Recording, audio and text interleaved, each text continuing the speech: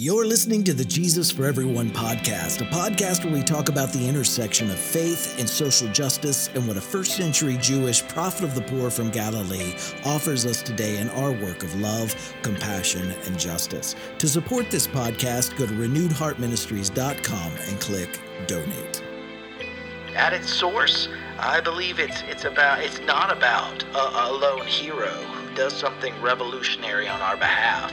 It's a call to participate with others in a community of healing justice. Welcome to the Jesus for Everyone podcast. My name is Herb Montgomery, and this is episode 318. I want to say a special thank you to each one of you out there for tuning in this week. Hopefully, during this coronavirus pandemic, you are out there washing your hands and you're practicing your social distancing, and you're doing all that you possibly can just to stay well, to stay healthy, or if you are sick, just to do what you need to do to get better quickly and to not spread that to anyone else.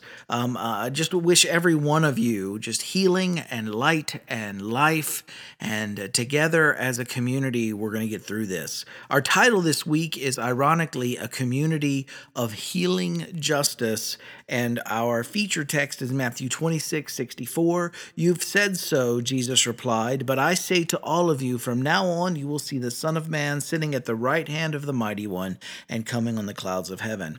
This curious passage in Matthew's gospel, it's almost a direct quote from the apocalyptic book of Daniel. And let's unpack that a little bit. The gospel authors repeatedly use a title to refer to Jesus, and that title is the Son of Man, or more modern translations will say the Son of Humanity. And they use it more than 81 times in the four canonical Gospels, the four canonical versions of the Jesus story that we have.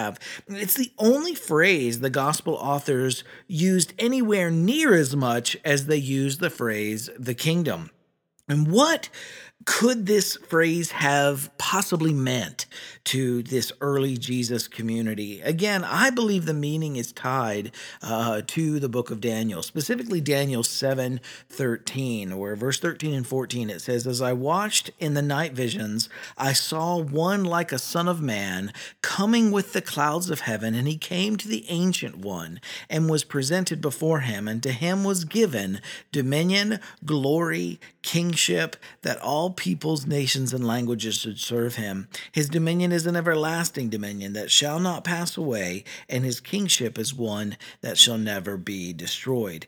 In Daniel, this phrase, Son of Man, it applies not only to an individual, but also to a community founded around the teachings, or at least founded around this individual. Notice in verse 27 of the same chapter, Daniel chapter 7, verse 27, "The kingship and dominion and greatness of the kingdoms under the whole heaven shall be given to the people of the holy ones of the Most High. Their kingdom shall be an everlasting kingdom." So son of, if we just break it apart there for a moment, that phrase Son of Man, the son of part is a Semitic idiom meaning of or pertaining to the following genus or species. And the Son of Man, it could therefore be translated as the offspring of this man, and as I like to think of it as a beloved community that emerges from that person, and I prefer this interpretation myself. Communities have much more power than heroes do. If you have a few moments, go back through the gospel stories and reread all the times that they use the phrase Son of Man, and try to understand it in collective terms rather than individualistic. Rather than it being just about Jesus, look at it as, try to interpret it as being about the community that was centered around the teachings of Jesus in each time and what Jesus is saying. And in other words, look at this phrase not as the gospel authors talking about Jesus in isolation, but as them describing Jesus and the community organized around his teachings. It's not Jesus or the community, but Jesus and the community, the Son of Man and the people of the holy ones of the Most High, to cross-reference Daniel 7:27, to use that kind of language. The gospel authors referred to the coming of the Son of Man too, and consider the opening passage that we looked at in the very beginning, in Matthew 26:64.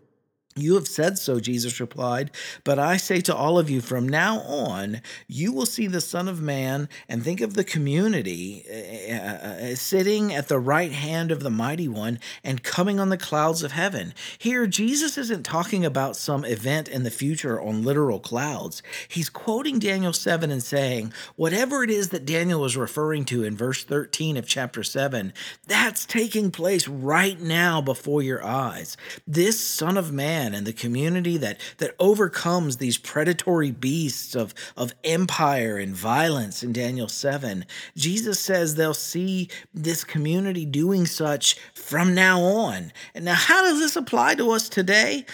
The predatory animal nature of the established empire, the status quo, the establishment, however you want to refer to it, ended up crucifying Jesus. And this seems to be the common story thread in history each time justice movements threaten the establishment.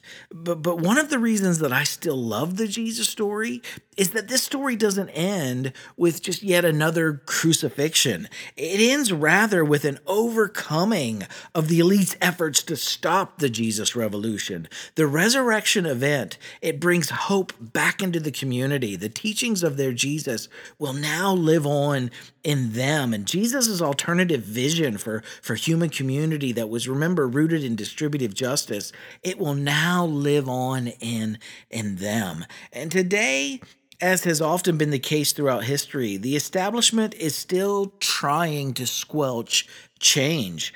Justice work still meets setbacks every day, and it makes me remember the words of the radical words of Dr. Martin Luther King Jr. in his book The Trumpet of Conscience. It's quoted in The Radical King by Dr. Cornel West, page 215.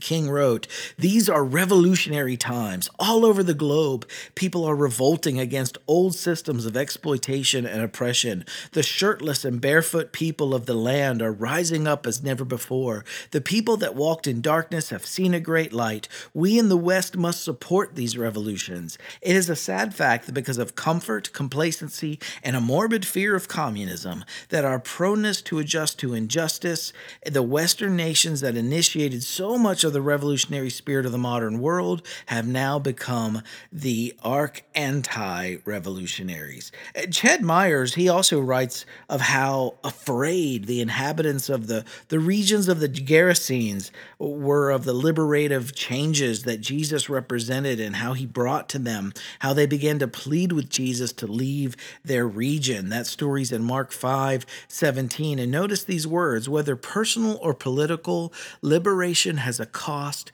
and there will always be those unwilling to risk it." That's from Myers' book, Say to This Mountain, Mark's Story of Discipleship, page 60.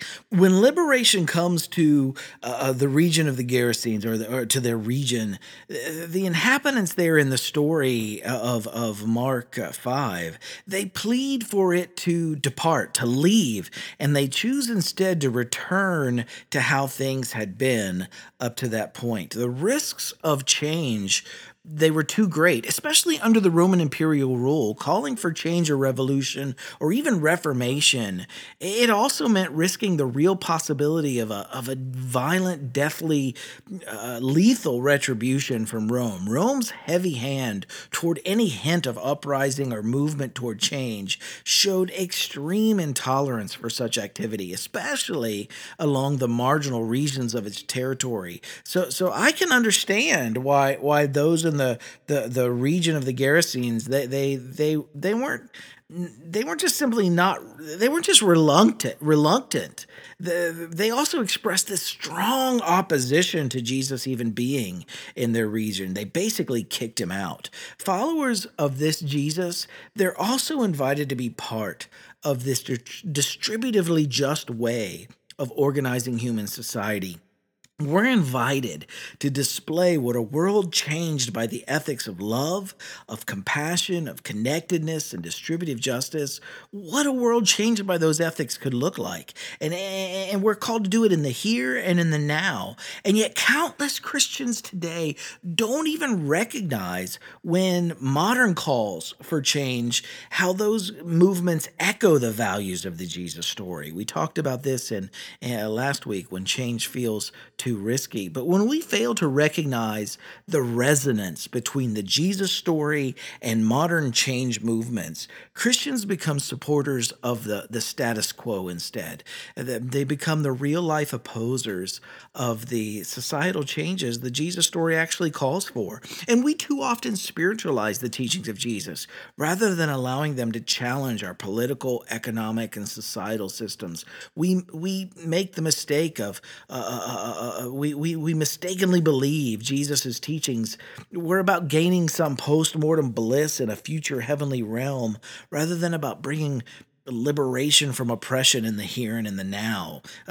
Check out Luke 4:18 through 19 and hold that in your mind as you read that. The bringing liberation from oppression in the here and now, the early growing Christian movement was all about that. And after being met with repeated failure, after failure, I think they chose a more spiritualized application to Jesus' teachings. They gave up hope for present change, and they began focusing apocalyptically on change at some distant point in the future. Nonetheless, the gospel authors saw Jesus' teachings as still speaking of a new way to organize human life together now. This community, it wasn't about Jesus doing it all for them. It was about their participation in Jesus' vision for human community. Again, our text, Matthew 26:64 and Daniel 7:13-14 and verse 27, Jesus' teachings in the Sermon on the Mount and scattered throughout each of the Gospels, it describes the values of this new community. And the Gospel authors believe Jesus had given us a way, therefore, to heal our world. Today, there's still a lot of work to do. Our world is right where we belong. This is our home. We're not to look for ways to escape it. We're to dig in. We're called to display what a world characterized by love and connectedness and compassion and distributive justice, what that could look like. We're called to recognize where this is already happening around us and to stand in solidarity with those that are already doing it, whether their work or whether they themselves are Christian or not. We're called to humbly learn from those who have been applying these values longer than we may personally have been. And we're called to learn from their experiences and their stories. Lastly, we're called to invite those who may not be participating in Jesus' world-healing work to journey alongside with us.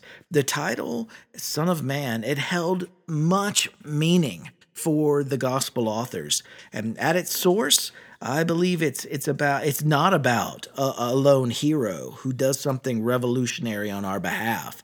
It's a call to participate with others in a community of healing justice. Heart group application this week. Where are you witnessing the kind of community mentioned above? Where do you see it already happening? And discuss that with your group. Number 2, how can your heart group stand in solidarity with those where this is happening, whether the community, again, is Christian or not? And how can your heart group posture itself to humbly learn from communities such as these who've been applying these values longer than we personally have? And then number 3, what actions can your heart group take to invite those that are not participating in Jesus' world healing work to this journey alongside of us? Make a list of what those actions may be, and then pick something from that list and put it into practice this week. Thanks for checking in with us right where you are. Keep living in love, choosing compassion, taking action, and working towards justice. Please stay well. Another world is possible if we choose it. I love each one of you dearly. I'll see you next week.